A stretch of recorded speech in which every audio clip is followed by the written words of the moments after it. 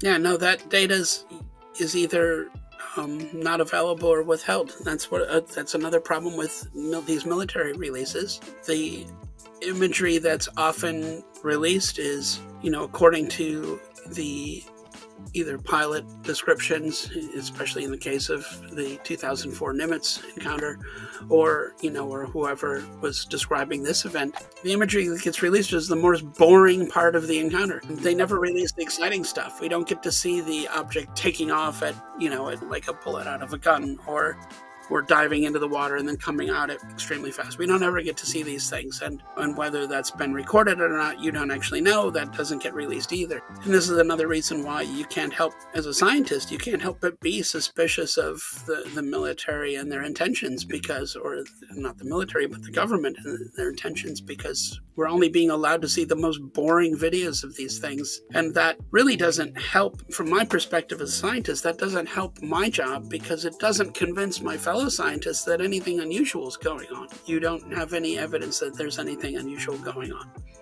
And then that's a bit of a problem. Hey, Unexplained Ones, it's Dr. Mounts with All Things Unexplained. If you like our brand of truth-seeking, positive, paranormal podcast, then you can support the show at BigfootUFO.com. At BigfootUFO.com, you can make donations, find All Things Unexplained swag, check out all our social media links, and more. Another way you can help is wherever you're watching or listening, make sure to follow, comment, and share. The show would not be possible without your support, and we appreciate every one of you. And now, Professor Kevin Knuth. We know now that in the early years of the 20th century, this world was being watched closely by intelligences greater than man's. Did the CIA write Wind of Change by the Scorpions? As humans busied themselves about the various concerns, they were scrutinized and studied. Dr. Loeb, what percentage chance do you give it that you have indeed uncovered extraterrestrial or non-human technology? With infinite complacence, people went about their affairs, yet across an immense ethereal gulf, intellects vast and unsympathetic drew their plans against us. Prior to your abduction, did you believe in UFOs or any sort of alien life form? All things unexplained. So some of that, I think, sir, we'll save for closed session.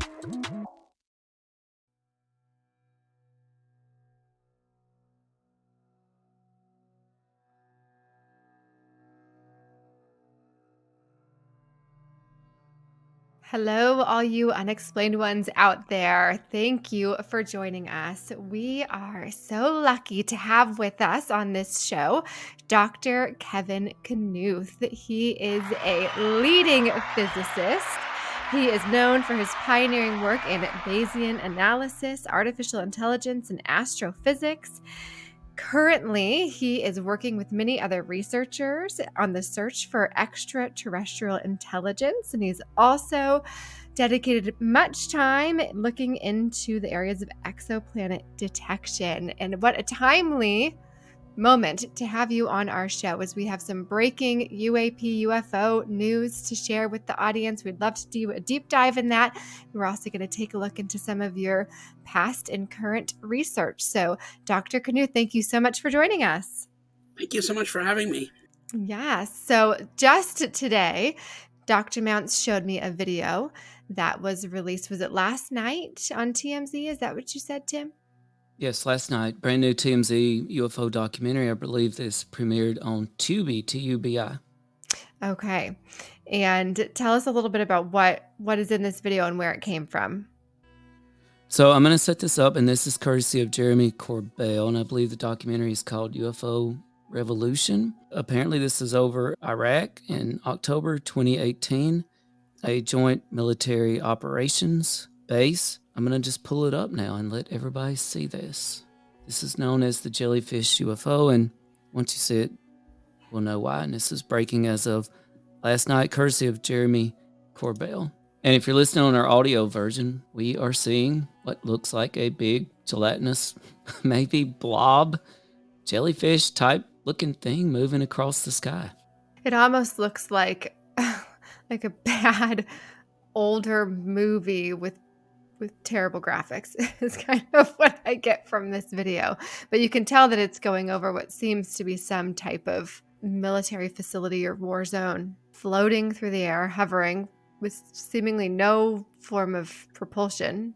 Right, and interestingly, they say that this jellyfish UFO was observed for about 17 minutes, and then it went into the water. Unfortunately, there's no video of this incident. It stayed under the water at some point until it reemerged and shot off at an extreme rate of speed beyond the optical scope of the observation platform. It says it's officially classified as UAP. Its intent and capability are unknown. Some additional details here. As I said, it displayed transmedium capability, so it went from air to water and back out. Exhibited controlled descent and ascent out of the water. Displayed low observability. And Kevin, this is what I found super interesting, and it reminded me of you. We've seen you in a tear in the sky.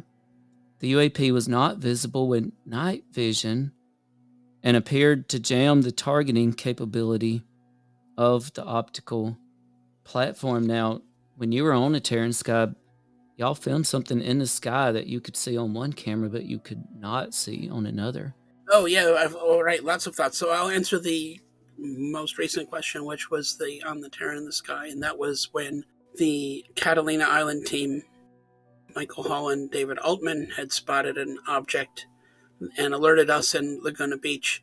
Jeremy McGowan and Jason Turner took off in Jeremy McGowan's Osiris, which is his mobile unit, and they headed up the coast to try to find this object. Later, it was revealed that the object that was seen by the team in Catalina was the International Space Station. Jeremy McGowan and Jason Turner, when the Osiris, had found another object, which was probably a different object because of this effect, where it was visible in one of the two cameras. So we had a fisheye camera that could, have a wide field of view. And then there was a pan zoom tilt camera that could focus and aim at an object and look at it. And this was all in the UFO DAP system that was mounted on Jeremy's Osiris. The object, the light, was visible on one camera, but not the other. And this was recorded by the documentary crew. Also recorded this while it was happening. So it was rather confusing. And I think we later determined was that one of the cameras had more capabilities in the infrared region of the spectrum than the other camera. And so this object was probably visible in the infrared light, but not in visible light. And from what I gather, looking at the imagery here, the fact that it's changing from being a light object to a dark object, depending on background and such, it looks like that's an infrared image, is what was recorded in the case in Iraq with the jellyfish object. So let me ask you first, before we dive into just the physics of what we're seeing here, what would you say about the legitimacy of this actual video? Upon seeing it, did you think, yes, this is real and something that could exist? That's really hard to say. And this is one of the problems of data coming out of the military, because we don't know what the provenance of the imagery is. We don't know all of the details, usually, of the events surrounding the encounter. We don't know everything about the equipment that was used to record the imagery. And so it's very hard to assess what's going on here. And in fact, there has to be some concern of the potential for disinformation, because we're dealing with, the U.S. government, which has kept these things quiet for 80 years and is now, it's now discussions going on with the Inspector General about this. So we know that this has been kept quiet for 80 years. And they haven't been forthcoming, and it's not clear whether you can trust the things that are being released by them. This is one reason why having scientists out there recording data with multiple instruments, multiple types of instruments, is the best way to approach such a problem. So assuming that it is legitimate, we'll take all of the other stuff aside, right? Could be government disinformation, could be anybody's government disinformation. Assuming that it is truly something that existed that we have caught on camera, what was your initial thought upon seeing it? My initial thought when I first saw this, I thought, well, it really looks like something on the camera lens, or if there's a dome covering the lens, it could be something on the dome. However, if you watch it carefully, throughout the course of the video, you'll see that there's a point where the camera zooms out, right, and the object becomes smaller. If it was, schmutz or some dirt on the camera lens or dome, then that wouldn't have become smaller. It would have become blurrier, right? It would have blurred because you would have gone out of focus or changed the focus on that part of the camera. So I don't think that this is something that's on the camera dome or on the camera lens. And I'm sure there's going to be skeptics that suggest that. And that's clearly wrong because of the zooming effect. Also, the position of the object changes with respect to the reticle. And so it's clearly moving around and being tracked. And so the best we can do at this point is the best thing I can do is say that it looks like it's an actual object moving across the visual field. Great. It's sure interesting. It is. I mean, it looks a lot like, it reminds me of the Imperial probe droid from Empire Strikes Back on Hoth. I was watching it, and in my mind, I've got running the sound, beep, beep, beep, beep, beep, beep, the sound that probe droid makes. That's running through my mind when I was first watching this, because that's what it looks kind of like. I hate to make a connection between something that's purportedly factual and fictional, but it just really stood out for me. But our brains reach for something that makes sense, that we have seen before. Something absolutely. You're familiar with, at least. Yeah. So for those of you just joining us, we are joined by Dr. Kevin Knuth, who is a physicist, and we are diving into the most recent UAP video that was released. And back to this UAP, as a physicist, can you talk to us at all about the actual physics of what we might be seeing with this object? Yeah, because let me interject this real quick. Another thing they report is that this UAP displayed positive lift, and of course that it was transmedium. So what do you make particularly of those two things? Yeah, it's not obvious how the object is aloft. That's the first surprise. And that's one of the 5 observables that the ATIP program identified for UAPs, is that you have positive lift without obvious mechanism.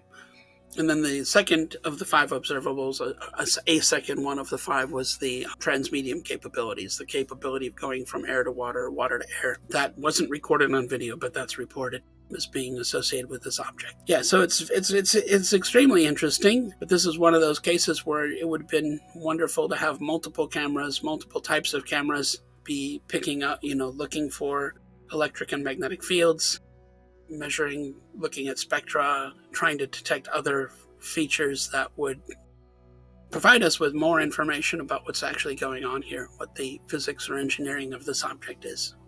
Yes.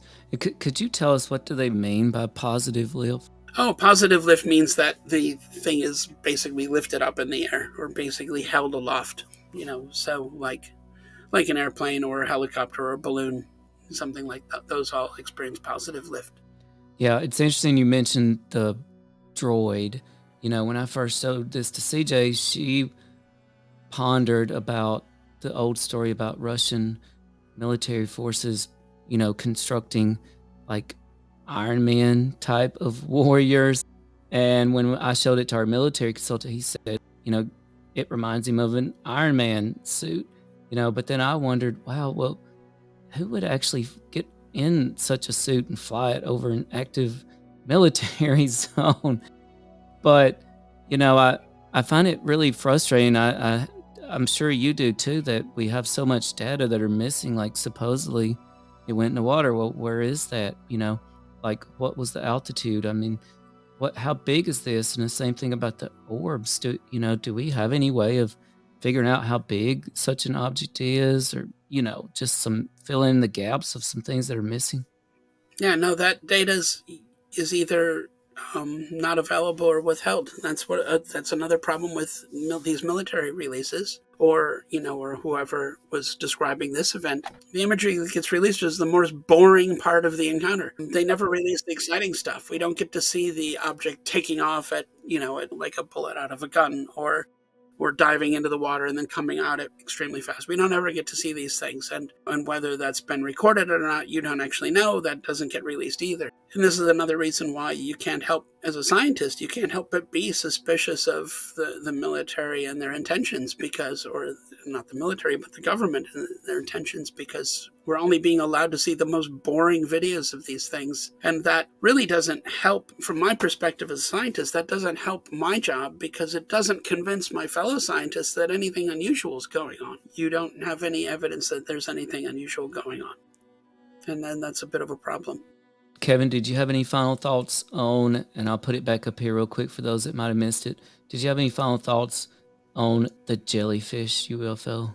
Yeah, I mean, this part of the video looks rather strange. I mean, well, it's difficult to interpret an infrared video. And so this is in infrared apparently, because you can't see structures on the object and it's blurred. These are all the complaints, and this is when the 3 videos were released earlier, from the Nimitz 2004 event, the gimbal and the Go Fast videos. Skeptics and scientists all complained, oh, they're all blurry. Well, of course they're blurry. It's an infrared video. It's going to be blurry. Right.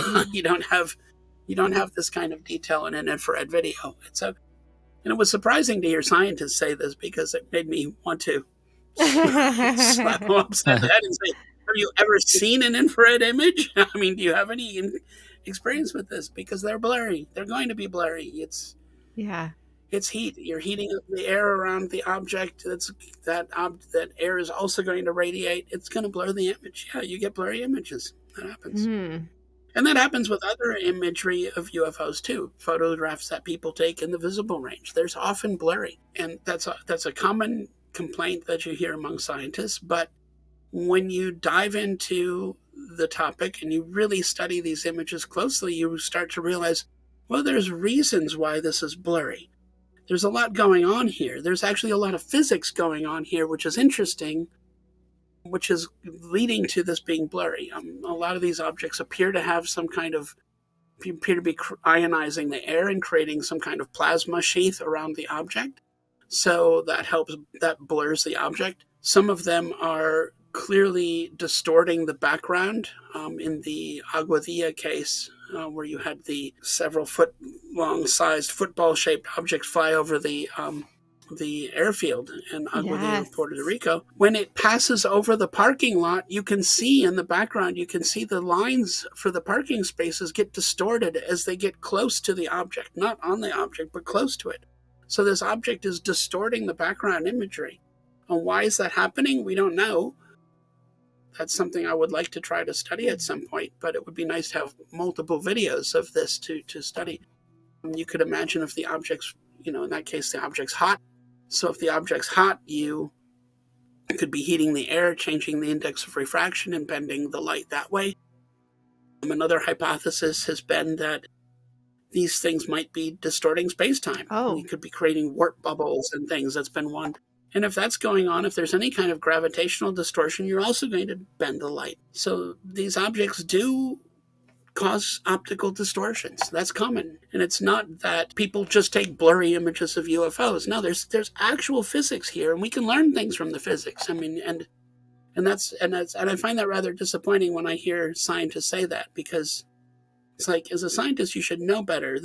Each one of these effects is a clue as to what's going on, and you should be using these clues to piece together the physics and engineering rather than just, making blanket statements. Oh, they're all blurry. And that's ridiculous. So you had mentioned, one of the frustrating things for you is that other scientists just sort of write these things off as not real. At what point, or was there a specific event that happened in your life that made you think, okay, something is happening here and I need to study it? That's a good question. And for me, it wasn't an encounter or anything like this or any particular case. It was the fact that when I grew up in Wisconsin, and when I went to graduate school, I went to Montana State University in Bozeman, Montana. So I moved from Wisconsin to Montana.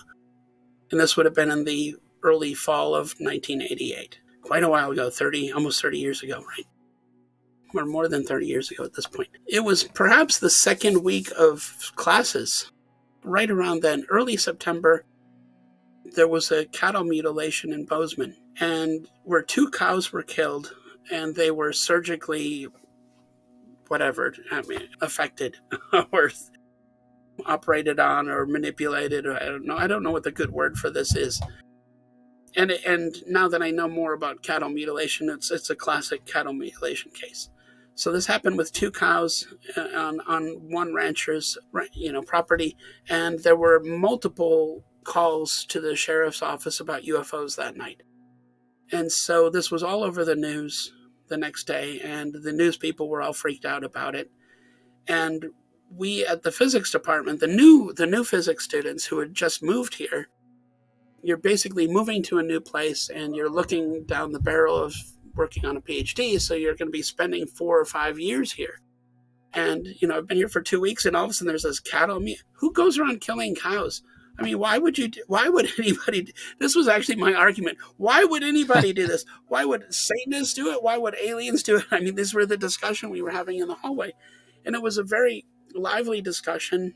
And clearly we bothered one of the professors down the hall, and because I was new, I'm not sure exactly which professor it was. I know from memory whose offices were down the hall, and I have a guess it's, one of 2 professors, but I'm not going to name the person. But that professor came out of their office wondering what the commotion was and came down the hall to talk to us. And we told him, about this cattle mutilation and that it was worrisome and strange. And his response wasn't very helpful. He said, well, this happens from time to time here.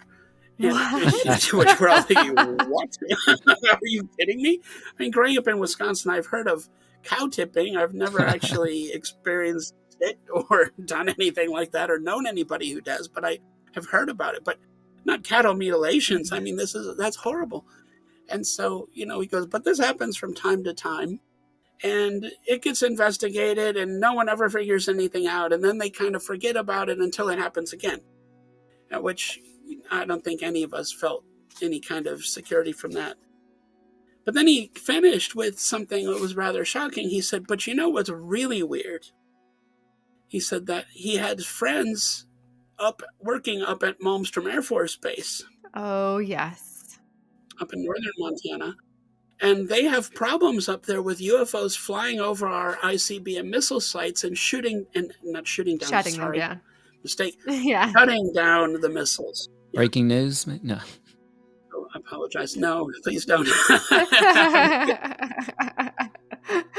That is a real misspeaking. I know. We wouldn't do that to you. Yeah, so they have problems with UFOs flying over the ICBM missile sites and shutting down the missiles. And to be honest, when he walked away, we laughed our asses off because that was the craziest thing I think I'd ever heard at this point. But the problem is that it's coming from one of our physics professors, right? And this isn't, it's not a silly person. And so it kind of became a running joke that year among this little cohort of graduate students where somebody would say, some weird thing happened to me, and they would tell a funny story, and then somebody else would chime in, but what's really weird? UFOs are shutting down nuclear missiles, and we would all laugh, right? So I don't think any of us believed that was real because and we did talk about it, and the general feeling was that if that's happening, that's a national security issue that would be eliciting a huge response, which doesn't make any sense. So that, I never gave that any thought past the joke level, right? And it wasn't until it was probably around 2015 or so, I was teaching an astronomy class. And I had a lecture coming up on astrobiology, and some of the students wanted me to talk about the possibility of aliens coming to Earth. And I didn't really know what to say. There's nothing in textbooks about this, certainly. And I didn't know what intelligent things I could say about this. So I was literally just poking around on the internet, not looking for information, but just, because you're not going to find anything that you should teach in a class on the internet. But I was looking for is there anything I can even talk about that makes any kind of sense other than the Fermi paradox, right? And while I'm poking around, I stumbled on a press conference held by Robert Hastings from, I think, 2010. where he had 5 or 6 veterans or former contractors who had worked on Air Force bases or military bases where they had encounters with UFOs interacting with nuclear weapons sites, nuclear weapons or storage depots. And at least three of them were from Malmstrom Air Force Base. Robert Salas was the first speaker on that press conference, and he was from Malmstrom Air Force Base in 1966. And I was like, wait a minute. I heard about this in grad school. This isn't real, is it? I said, so I watched the whole, what is it? I think the whole thing's like 2 hours. I was up late night that night and I watched this whole press conference and I was blown away. Yeah. I just thought, oh my God, this is actually real. I thought there's no way you're going to get these types of people coming out on a press conference and talking about these types of events. Whereas I heard about this 30 years ago in a totally different context, right? And I thought, there's no way this is made up. You can't.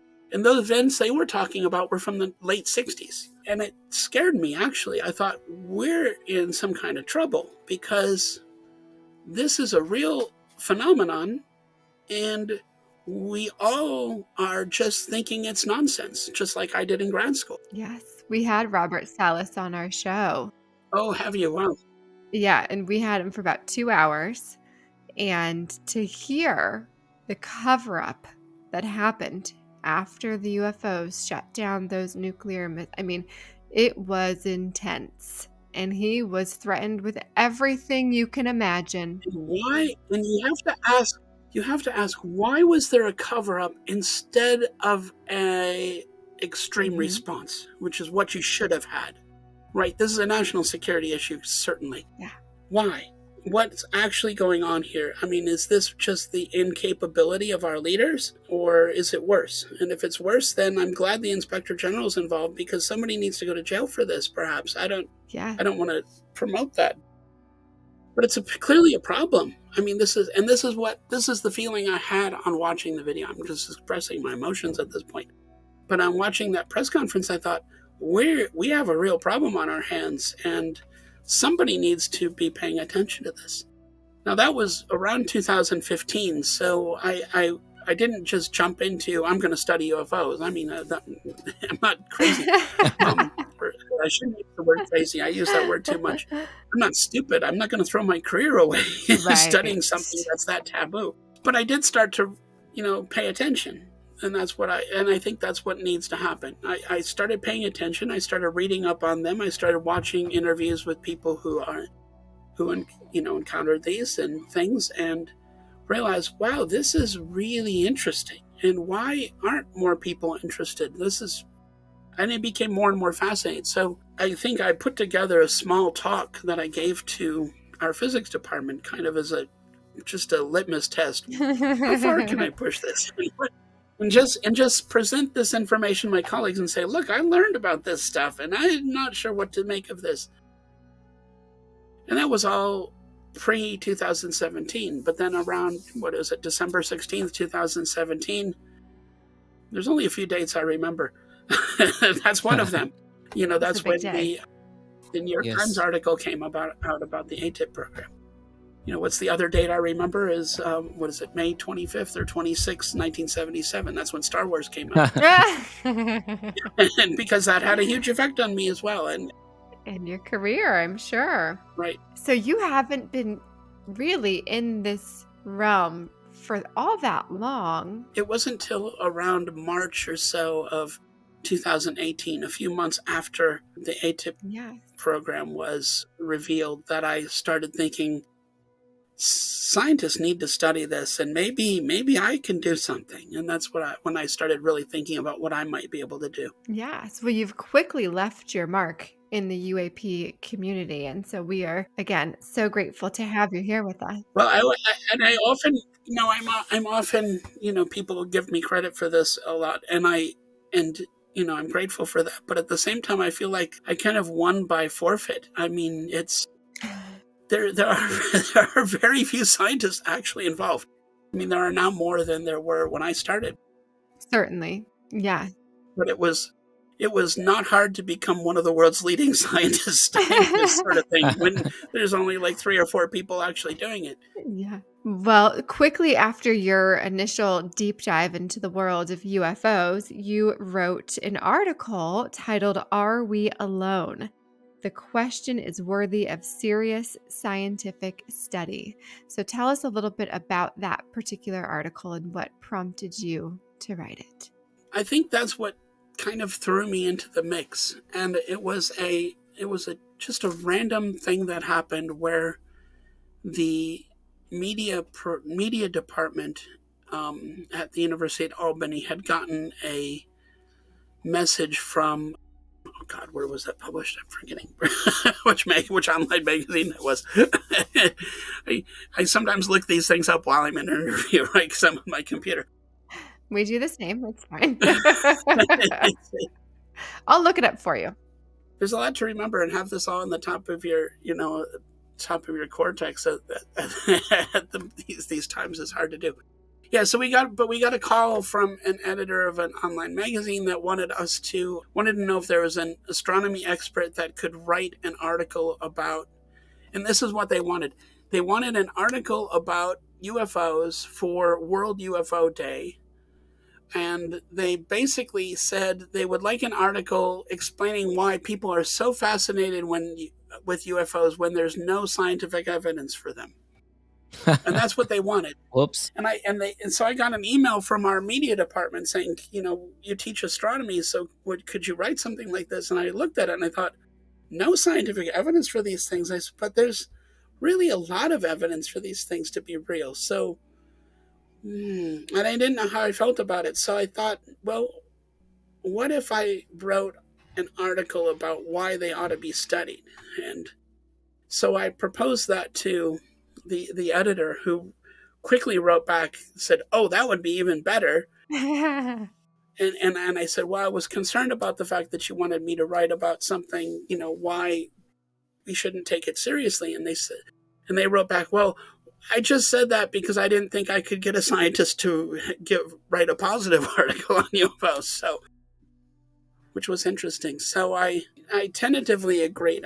I had about a week to write that, and I thought, I'll give it a shot, and I'll see if I can write something that I feel comfortable with publishing. And so I think I put it together mainly in about 4 days, and then I had, of course, had my wife look it over and some of my colleagues look this over. And I said, be critical, just tear it apart if you have to. I don't want to publish anything that's silly.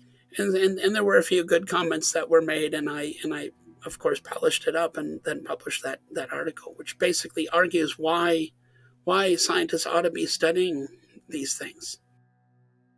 And the copy that we read is on theconversation.com. Yeah, that's what it is, The Conversation. I don't know why I forgot that. Theconversation.com.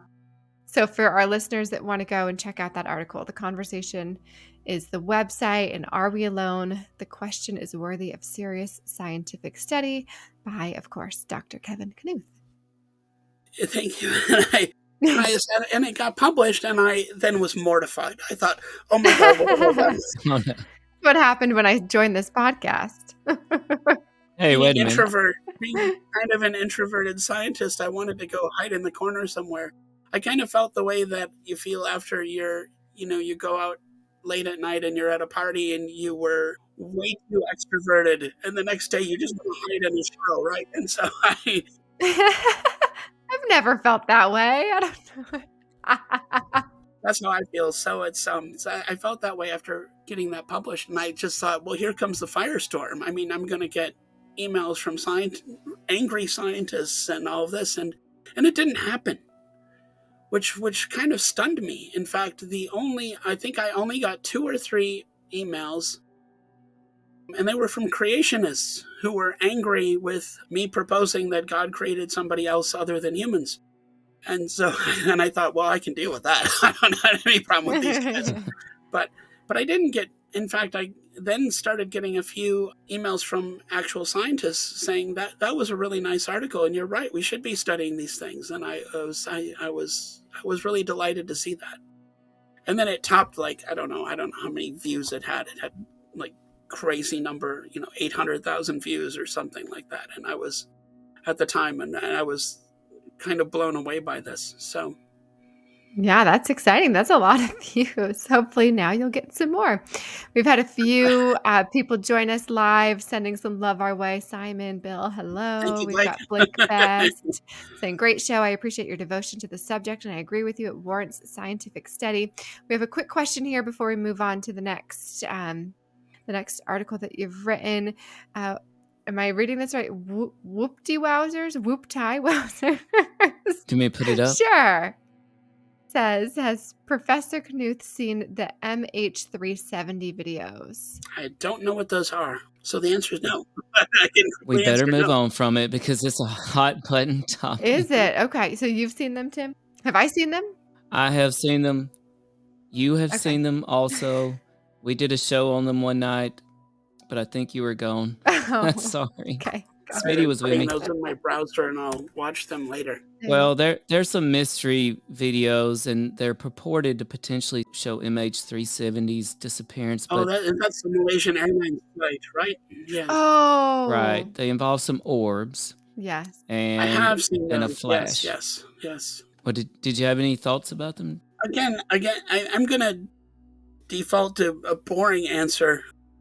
The difficulty with videos like this is that they're taken from one perspective, from one camera with one instrument. In science, we don't do that. We use multiple instruments. So you can very rarely learn anything meaningful from one instrument. We don't do that in our experiments. We don't. I wouldn't. Of course, I've tried to learn as much as I can from imagery like this. From one camera, but it's really limited what you can do. For a while, I was getting letters from people and emails from people with photographs of lights. Say, there was a light in the sky. Here's a picture of the light in the sky. What is this? and to be honest, my response, of course, I'm going to be polite in my response because they're really seeing something that's interesting them, and I can't tell anything from the image, and that's it. That's not their fault. But the thought that runs through my head is, it's a light in the sky. That's what it is. It's not. I can't tell you what the light's connected to. I can't tell you anything about the light. It's a light in the sky. That is all I can tell you from a picture of a light in the sky.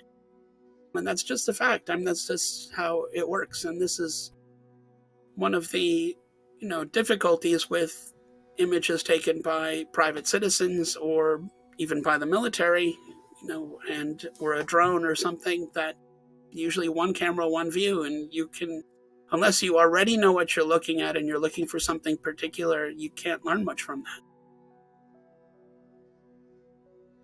To be continued. Thanks. Like, share, follow, comment, subscribe, support. What's your hot take on Travis Taylor?